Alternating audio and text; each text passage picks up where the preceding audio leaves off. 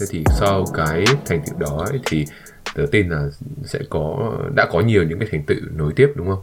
Thì mình thử đi gần đây một tí, thì trong cái thời điểm hiện tại, hoặc là kiểu những năm tháng gần đây ấy, thì cậu đã làm được thêm những cái gì trong cái đam mê nhiếp ảnh đó? Cậu đã chụp thêm những bức ảnh đẹp, hay là đã có những cái buổi photoshoot mà gần đây mà nó để lại cho cậu những cái dấu ấn đẹp chưa? Chắc khó, năm vừa rồi nó Covid hơi khó đúng không? Ra thì cũng hơi thực ra nói ra thì cũng hơi gọi là phải hơi xấu hổ bản thân một tí xíu. Thì khi mà mình đang ngồi trên ghế nhà trường ở bên Pháp á, thì mình có rất là nhiều ý tưởng mà mình sản xuất hình liên tục luôn. Và đến khi mà Covid nó bùng lên á, thì mình lại bị giống như lúc đó là cái hố sâu trầm cảm của mình là nó là đến cực điểm luôn rồi. Thì bắt đầu mình dừng tất cả mọi chuyện lại, mình không còn khả năng sáng tạo gì nữa hết. Thì đến bây giờ mình đi chụp á cũng chỉ là đi chụp vì khách hàng thôi, chứ còn mình không có đi chụp vì cái niềm đam mê của mình nữa. Thật sự là như vậy luôn đó. Mình cũng chỉ là đi chụp và kiếm tiền, chứ mình chưa có một cái gọi là cái đầu tư vào những cái dự án cá nhân của mình như là hồi trước nữa. Thì nhưng mà mình vẫn đang có một cái suy nghĩ là mình sẽ phải quay lại nó, tại vì mình đã cảm thấy vui hơn, mà cũng như là mình cảm thấy là cái tinh thần của mình nó rất là ổn định bây giờ rồi, và mình muốn tìm một cái cơ hội để mà mình bắt đầu mình thực hiện lại những cái dự án hình ảnh của mình đó. Nhưng mà chắc là cũng phải đợi đến khi nào mà mình về Việt Nam, tức là khoảng năm sau, thì mình bắt tay vào làm những cái dự án đó lại.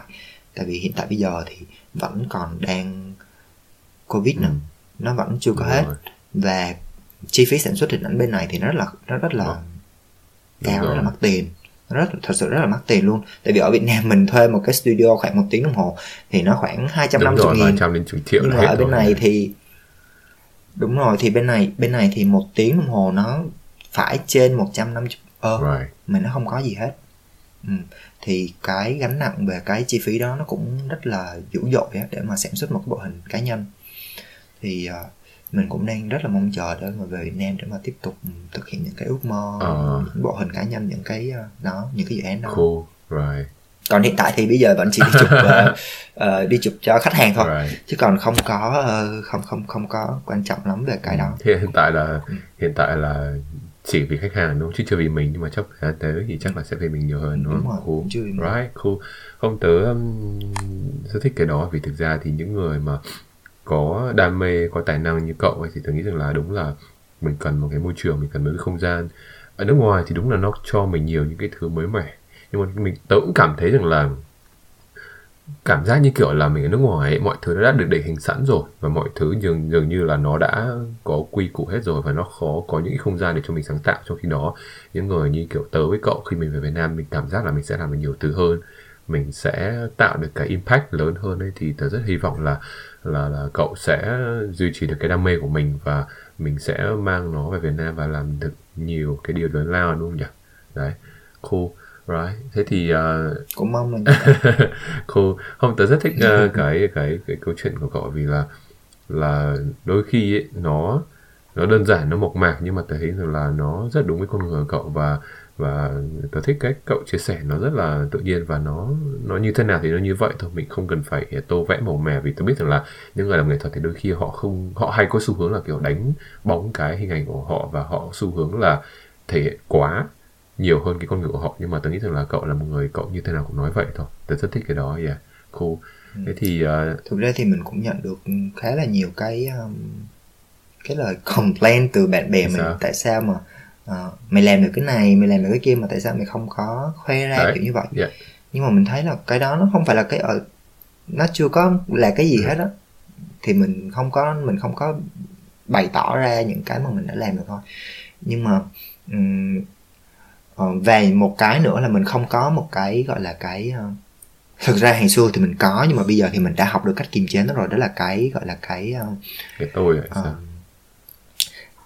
tôi cái tôi của những người làm nghệ thuật. Đúng rồi. Thì họ sẽ không có chấp nhận mình bị lùi bước, hoặc là mình bị xem thường, hoặc là mình bị không có sáng tạo nữa. Thì bây giờ mình chấp nhận cái đó như là một cái sự tự nhiên. Tức là con người mà, thì nó sẽ có những cái khúc mà mình có cao trào, mà có những cái khúc mà mình đi hình sin xuống, đúng không? Thì thực ra bây giờ nó là một cái giai đoạn mà mình đang ở cái hình sin, mà cái đoạn đi xuống, thì nó cũng là một cái khoảng thời gian mà mình có thể là mình thu gom cái năng lượng lại và tiếp tục để mà sau đó mình có thể đi lên, kiểu như vậy. Rất hay.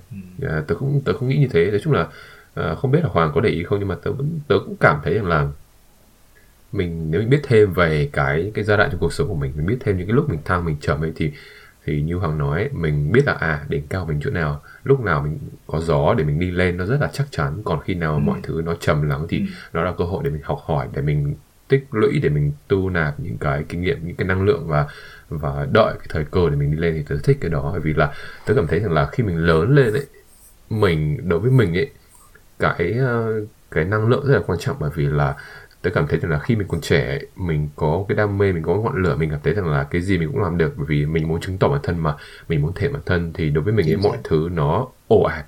Nhưng mà khi mình lớn rồi, tớ cảm thấy rằng là mình nên chọn cái thời điểm nó đúng biết với mình, để mình chạm vào nó. Và tớ cảm thấy rằng là nó thể hiện một cái sự tính toán, một cái sự chi ly, một cái sự chi tiết, có sự tính toán chính xác. Đúng rồi, tớ nghĩ rằng là đấy là một trong những cái thứ mà nó đánh dấu cái sự trưởng thành của con người. Tớ cảm thấy thế. Cool. Và trước khi kết thúc cái phần 2 ấy, tớ muốn hỏi cậu thêm đến một câu hỏi, đó là trong cái thời điểm hiện tại, đối với cậu ấy, cái gì là quan trọng nhất? Quan trọng nhất là sức khỏe. Quan trọng nhất là sức khỏe. Những người tuổi 30 như mình bắt đầu. Nó rất là cheesy để mà nói sức khỏe, đúng không? Thực ra mình nghe, mình cũng nghe rất là cheesy, nhưng mà rất là sến đó. Nhưng mà thực ra nó là như vậy. Tại vì nếu như mà mình không có sức khỏe thì mình không có làm cái gì hết trơn. Cho nên cái đó nó là quan trọng nhất. Tiền bạc mình vẫn có thể kiếm được nè, niềm đam mê mình có thể nuôi dưỡng nó được. Nhưng mà cái sức khỏe khi mà mình không chăm sóc nó, và khi mà mình mất đi rồi, thì mình sẽ tốn rất là nhiều thời gian để mà có lại nó, và có khi là không có lại được luôn. Còn những cái khác mình vẫn có thể kiếm lại được, không sao. Chắc cái năm vừa rồi nó khiến cho con người mình tỉnh ngộ nhiều thứ, đúng không? Vì sức khỏe đúng là một trong những thứ quan trọng. Suy nghĩ cũng rất là nhiều. Tại vì mình thấy là có những người thân, hoặc là có những người mà rất là gần mình, ngay cả những người mà mình không có thân, không có biết luôn, nhưng mà mình chỉ thấy thoáng qua như vậy thôi, nhưng mà tự nhiên sao người ta đi ra một cách nhanh như vậy, một cách mà gọi là ấy quá. Không, tôi cũng cảm thấy mình thấy nó sốc quá. Cái năm vừa rồi mất mát nhiều, tôi nghĩ thế. But good to know, tôi nghĩ thế. Nói chung là đúng là khi mình khi mình đến cái giai đoạn này rồi, thì mình nghĩ rằng là sức khỏe này, những mối quan hệ chất lượng này, những cái thứ nó lâu bền, tôi cảm thấy rằng là nó khiến cho mình hạnh phúc hơn, thay vì là cái thời trẻ mình theo đuổi những cái thứ mà nó màu mè, nó hào nhoáng, nhưng mà nó đến nhanh thì nó đi rất nhanh. Tôi cảm thấy thế. Cool. Rất là enjoy phần 2 của cậu, và nói chung là tớ cũng học hỏi rất là nhiều thứ và biết thêm được cái cá tính của cậu. Thì ở phần 3 ấy, thì tớ sẽ muốn biết thêm về những cái dự định tương lai của cậu, những cái thứ mà những kế hoạch gần hoặc xa của cậu. Thì tớ biết rằng là cậu cũng muốn phát triển cái đam mê của cậu và cái công ty riêng của cậu, nhưng mà bên cạnh những cái thứ về tính kinh doanh đó ấy, thì về mặt cá nhân mà nói, thì cậu muốn là cậu sẽ đạt được những cái gì trong những năm tới? Thì ngoài cái việc kinh doanh này thì mình có 2 cái dự án hình ảnh mà mình muốn tiếp tục thực hiện. 2 cái dự án nổi bật nhất mà mình muốn tiếp tục thực hiện. Đó là một là dự án The Tier. Thì khi mà mình mới đặt chân đến nước Pháp á, thì mình cảm nhận được là cái sự mặc dù là trên thế giới họ vẫn nói là họ đang đấu tranh với cái sự racism, tức là cái sự phân biệt chủng tộc, nhưng mà thực ra nó hiện diện rất là rõ ràng trong cái xã hội bây giờ luôn. Ở Việt Nam mình không thấy đâu, nhưng mà khi mà mình qua nước ngoài rồi mình thấy rất là rõ, và nó hiện diện trong tất cả mọi mặt về cuộc sống. Đúng rồi, và nó hiện diện trong tất cả mọi mặt về cuộc sống, ngay cả trong cái ngành công nghiệp mà gọi là diversity nhất, đó là ngành công nghiệp thời trang, vẫn thấy có sự phân biệt chủng tộc trong đó. Và cái nỗ lực mà của một người, mình nói riêng là một người mẫu da màu, nó phải nỗ lực hơn rất là nhiều so với lại một cái người mẫu da trắng. Thì chính vì cái đó, và chính vì mình thấy được cái sự racism đó nó áp đặt lên cả cái bản thân mình luôn nè, cái bản thân của Hàng. Khi mà mình đi làm và mình đi giao tiếp á, mình cũng cảm nhận được cái sự đó nữa. Thì mình có một cái dự án, đó là dự án The Tear. Thì trong dự án đó thì tất cả các cô người mẫu đều là cô người mẫu da màu hết. Cool. Và trong hình ảnh thì các cô người mẫu đó đang khóc, nhưng mà trên một lớp nền trang điểm rất là chỉnh chu và quần áo rất là chỉnh chu. Thì mình muốn thể hiện, mình muốn ẩn dụ cái hình ảnh đó là những cái người này họ đã phải phấn đấu rất là nhiều để có được cái vị trí của họ ngày hôm nay trong cái tấm hình như vậy. Và mình cũng muốn là ngoài cái câu chuyện nhỏ như vậy về một cái giới người mẫu đi, thì mình cũng muốn nói về câu chuyện lớn hơn, đó là cái chuyện mà phân biệt chủng tộc nó vẫn còn đang rất là hiện diện, rất là rõ trong cuộc sống bây giờ đó. Và cái dự án thứ hai của mình mà mình muốn tiếp tục thực hiện, đó là cái dự án về cái mental health. Thì khi mà mình rơi vào cái trạng thái trầm cảm đó, một cái năm trước đó, mình cảm giác được là cái sức khỏe tâm lý của mình rất là quan trọng, thật sự rất là quan trọng. Như mình đã nói trong một vài lần trước rồi, tức là cái sức khỏe tâm lý ở Việt Nam mình nó không có phải là một cái vấn đề mà người ta để ý rất là nhiều. Nhưng mà cái đó là một cái mà nó giống như ở Việt Nam mình không nói về sex gì á, thì cái đó cũng là một cái vấn đề mà họ đang rất là trốn tránh. Và nó thực ra nó lại rất là quan trọng và cần phải được nói và cần phải được để ý. Tại vì ngay cả đối với mình, nhiều khi ngày xưa ba mẹ mình áp lực lên mình, thì họ không nhận thức được là họ đang áp lực và họ đang làm hại cho cái mental health của mình đó. Thì mình muốn làm cái dự án ảnh đó để mà góp một cái tiếng nói nhỏ của mình thôi, để mà làm cho mọi người là nó có một cái vấn đề như vậy, nó đang trước mắt mình vậy đó. Nó là một cái elephant in the room. Thì mình cần phải nói về nó, và mình cần phải để ý đến nó. Hay.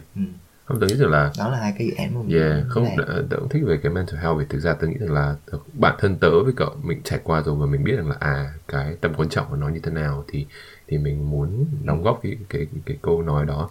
Nhưng mà tớ cũng nghĩ rằng là nói chung là bên này thì đúng là cái chuyện đấy rất là nhiều, nhưng mà Việt Nam thì người ta chưa đề cập. Bởi vì là chắc cậu biết ở Việt Nam thì đất nước mình nó vẫn là phát triển, cho nên là cái câu chuyện kinh tế nó vẫn là đặt lên hàng đầu. Còn cái câu chuyện mà tinh thần thì bao giờ cũng là phía sau, mà đôi khi người ta cũng không có nhiều kiến thức hay là trải nghiệm, và bản thân người ta cũng chưa trải qua cái chuyện đấy bao giờ ấy, thì người ta không thể nào có được cái sự đồng cảm được. Nhưng mà cũng như cậu nói thôi, thời xưa khi mà cái thời bố mẹ mình cái chuyện sex người ta trốn tránh ấy, nhưng mà bây giờ cái thời trẻ người ta nói cái chuyện đấy rất là bình thường.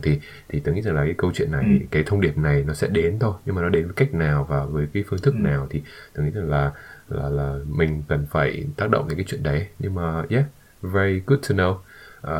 Rất là những cái thông điệp của cậu rất là truyền cảm hứng, và tôi nghĩ rằng là Hoàng là một người rất là sâu sắc, đúng không? Tôi cảm thấy rằng là cậu là người đọc nhiều, cậu nghiên cứu nhiều, và cậu nói chung là cậu thích đóng góp cái tài năng, cái đam mê của mình cho cộng đồng nhiều, đúng không? Tôi cảm thấy thế.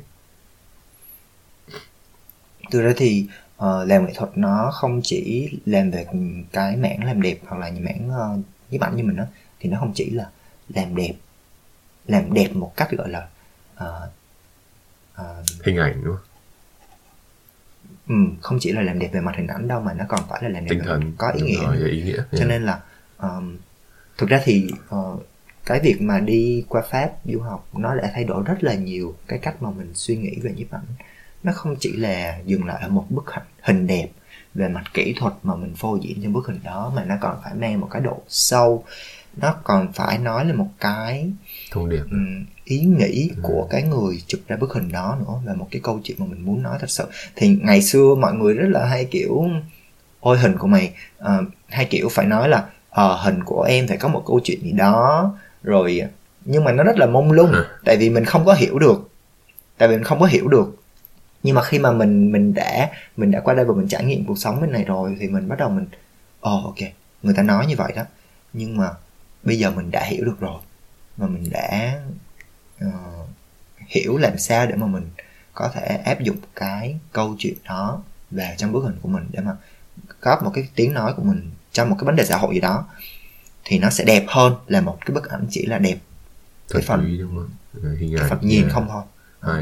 Không, đúng là tôi nghĩ rằng là cái này cần cái sự pha chạm, cần sự trưởng thành thôi, bởi vì là không ai bắt mình hiểu một cái câu chuyện mà khi mà mình chưa trải qua nó, hoặc là mình không có được cái sự đúng rồi, phải có sự va chạm, phải có sự thì nó mới, thì mình mới nhận ra được. Thế nên là cái chuyện mà cậu take time để cậu nhận ra cái bài học hay là nhận ra cái thông điệp đấy, tôi nghĩ là chuyện bình thường, giống như kiểu là cái những người mà nằm ngoài cái industry, nằm ngoài cái lĩnh vực nghệ thuật ra, họ không bao giờ có cái thói quen nhìn vào bức ảnh để nhìn thông điệp của họ, thì họ không bao giờ cảm nhận được chuyện đó. Ngay cả bản thân tớ nhìn vào tớ không cảm nhận nhiều, nhưng mà với những người như cậu đã có thời gian va chạm và rèn luyện cái kỹ năng đó ấy, thì tôi nghĩ là cậu sẽ nhìn ra thông điệp đấy nhanh hơn rất là nhiều. Và yeah, it takes time anyway. Yeah, nên nghĩ là mình không cần phải rush để lắm. Cool. Thực ra cái câu chuyện mà nhìn vào một bức ảnh mà, hoặc là nhìn vào một tác phẩm nghệ thuật nào đó để mà nhận ra được cái câu chuyện trong đó, nó cũng là một cái sự tranh cãi rất là lớn của rất là nhiều người làm nghệ thuật, nó thật sự luôn. Thì mình có một câu chuyện nhỏ thôi, đó là một lần mình có đi xem triển lãm, thì mình đi xem với một cái người đó mình không có biết. Thì lúc đó là mình sẽ giống như là mình trả tiền cho một cái guide để mà họ dắt mình đi xem triển lãm á. Thì có một cái người trong cái group đó, họ nói là họ nhìn lên cái bức vẽ trên tường và họ nói là cái bức hình này khi mà tao nhìn vô tao thấy được, tao hiểu luôn được là tác giả nó nói gì, cho nên là cái này không phải là tác phẩm nghệ thuật. Thì mình thấy nó rất là, mình không có thể đồng ý với nó, tại vì cái mục đích cuối cùng của một tác phẩm nghệ thuật đó là giúp cho người xem hiểu được cái ý nghĩa của nó. Thì nếu như mà bạn cảm thấy là tác phẩm nghệ thuật mà làm cho bạn dễ hiểu quá mà bạn coi đó là không phải một tác phẩm nghệ thuật, thì mình cảm thấy là hơi mắc cười đó. Thì đó cũng là một cái mà mình nhận ra được là một cái tác phẩm là nó phải làm cho người xem nhận ra được liền cái thông điệp của nó. Có thể là nó hơi ẩn chìm một tí xíu thôi, nhưng mà nó phải làm cho người ta nhận ra được thì nó mới là một tác phẩm có giá trị.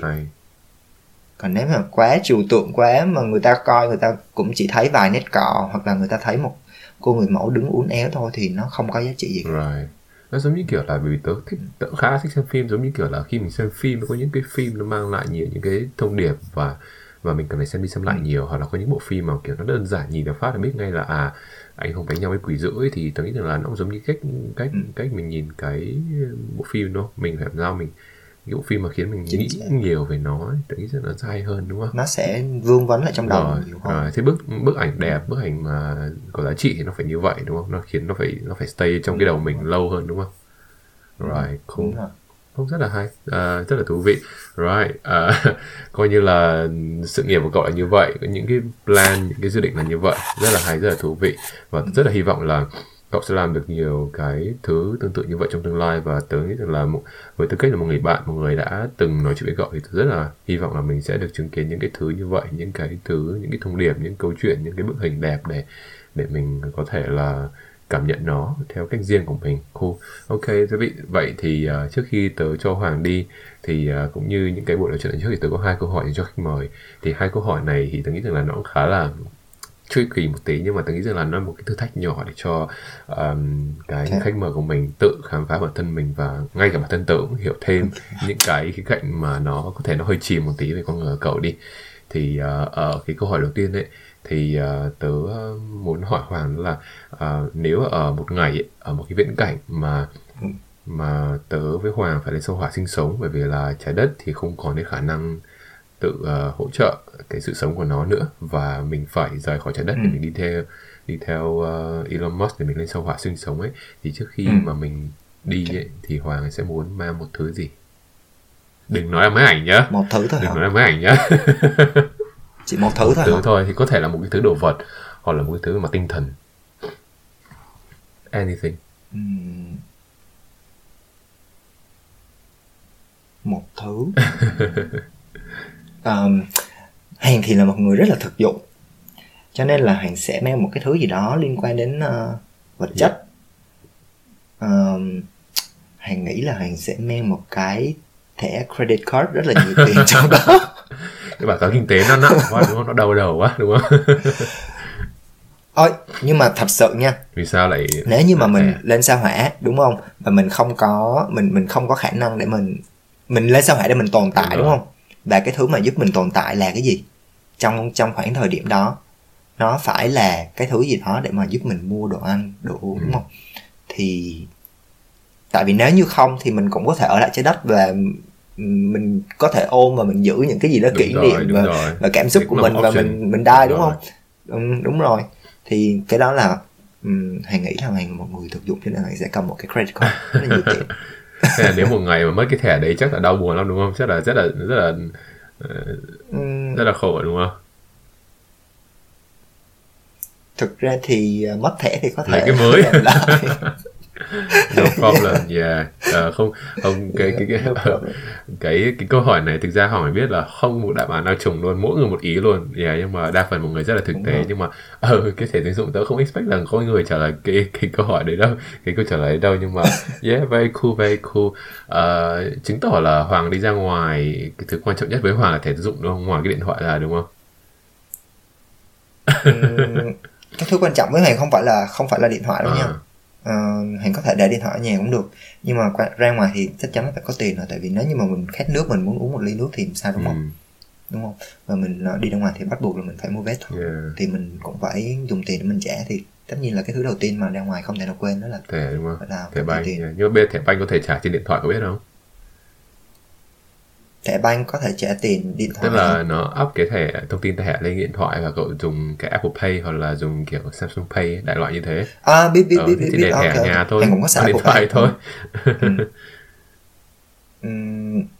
Thích cái thẻ hơn đúng không? Cũng thích đúng. Thẻ hơn đúng không? Cũng đúng. Yeah, cool, very cool. Nói chung là khi mà tớ hỏi cái câu hỏi này thì đa phần mọi người nói đa phần toàn những thứ thực tế, như kiểu là mang mang nước này, người thì mang cây này, người thì mang một người bạn của tớ với cậu là Văn thì mang một cái máy ảnh lên đấy quay vlog. Đấy, một con người rất là bay bổng. Không hiểu sao cậu ấy nghĩ được câu chuyện đấy. Nhưng mà nếu như mà tại vì theo Hoàng nghĩ là nếu như mà mình đã đi được lên đó rồi thì tất nhiên là cây cối nước non gì trên đó là người ta đã có hết rồi đúng không. Mình đâu phải lên đó để mình xây dựng đâu đúng không. Thì mình chỉ lên đó để mình lánh nạn thôi, thì mình lánh nạn thì mình phải có một cái gì đó để mình chi trả. Thì em nghĩ là cái credit card là cái rất là hợp lý. Nếu mà được mang thêm một thứ thì cậu có muốn mang cái máy ảnh không? Hay là thôi từ bỏ đam mê đi, sống đã. Mang thêm một thứ thì chắc là không mang theo máy ảnh đâu, mình sẽ mang theo một cái máy tính. Mang theo một cái máy tính xách tay để mà, tại vì đây là mình đang nói trong cái context về sao hỏa nha. Thì theo Hoàng nghĩ á là nếu mà mình mới đi lánh nạn như vậy thì mình sẽ không cần những cái thứ xa hoa như là máy ảnh rồi tranh vẽ đâu ha. Mình sẽ cần một cái thứ gì đó để mình học hỏi, thì một cái máy tính nó sẽ là cái thứ mà giúp mình học hỏi nhanh hơn. Rất hay. Yeah. Máy tính hoặc là điện thoại đại loại như vậy đúng không, kiểu mấy cái thứ nó smart một tí. Nhưng mà cái máy tính nó sẽ tốt hơn là cái điện thoại. Đúng rồi. Tại vì cái điện thoại nó quá nhỏ đi, mình thích làm việc trên một cái gì đó to hơn thì sẽ là ưu tiên mà cầm theo một cái laptop. Very good. Cool. Câu hỏi đầu tiên tôi thấy Hoàng trả lời rất là hay, rất thích câu trả lời của cậu. Cũng khá là bất ngờ vì là chưa từng nghĩ tới cái đáp án đấy, nhưng mà very good. Right. Coi như câu hỏi đầu tiên thì cậu đã trả lời một cách rất là tốt, coi như là rất là điểm 10 luôn. Right. May quá. Thế thì ở câu hỏi thứ hai, tôi nghĩ viễn cảnh này chắc sẽ khó hơn một tí này. Hoàng có anh chị em gì không nhỉ? Hoàng có một đứa em gái. Cool.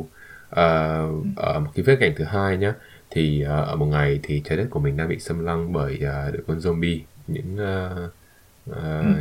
xác sống đúng không?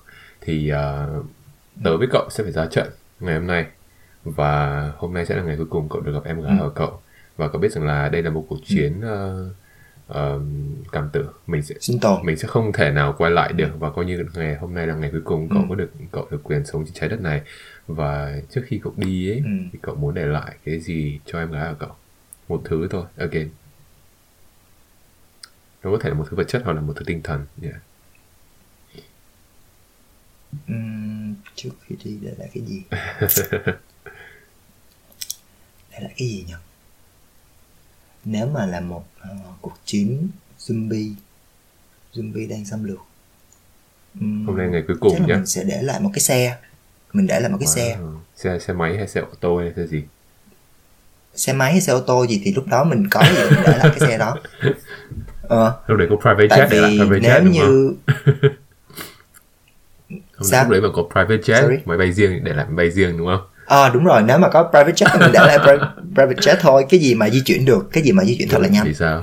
Tại vì nếu như mà mình ra trận đó và mình không chiến thắng, và mọi người không chiến thắng, thì em gái mình sẽ có một cái gì đó để mà chạy trốn, và chạy thật nhanh.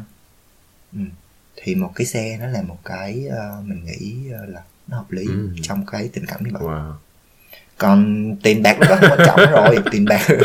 Tiền có tiền cũng không mua được cái gì hết, cho nên là thôi forget cái credit card đi. Còn những cái gì tinh thần thì nó quá là thừa thãi trong cái lúc đó, thì một cái xe mình nghĩ là ok. Cool, rất là hay.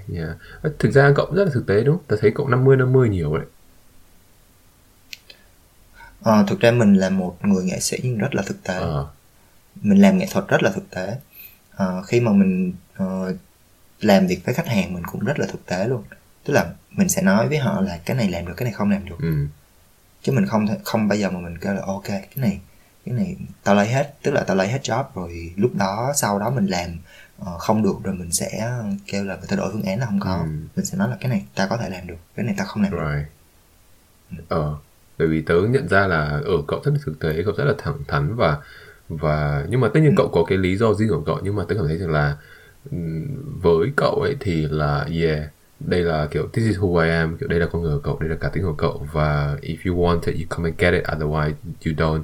Thì tôi nghĩ rằng là nó phản ánh rất chính xác con người của cậu thẳng tính, cậu rõ ràng, và tôi nghĩ rằng là làm việc với những người như cậu ấy chắc chắn là sẽ rất là hiệu quả, bởi vì là cậu nói rõ những cái cậu nói ấy, và có vẻ như là cậu không có kiểu khéo, không phải khéo mà kiểu cậu không cần phải ong bướm nhiều, không màu mè. Đúng rồi. Mình không có vẽ ong bướm, đúng rồi.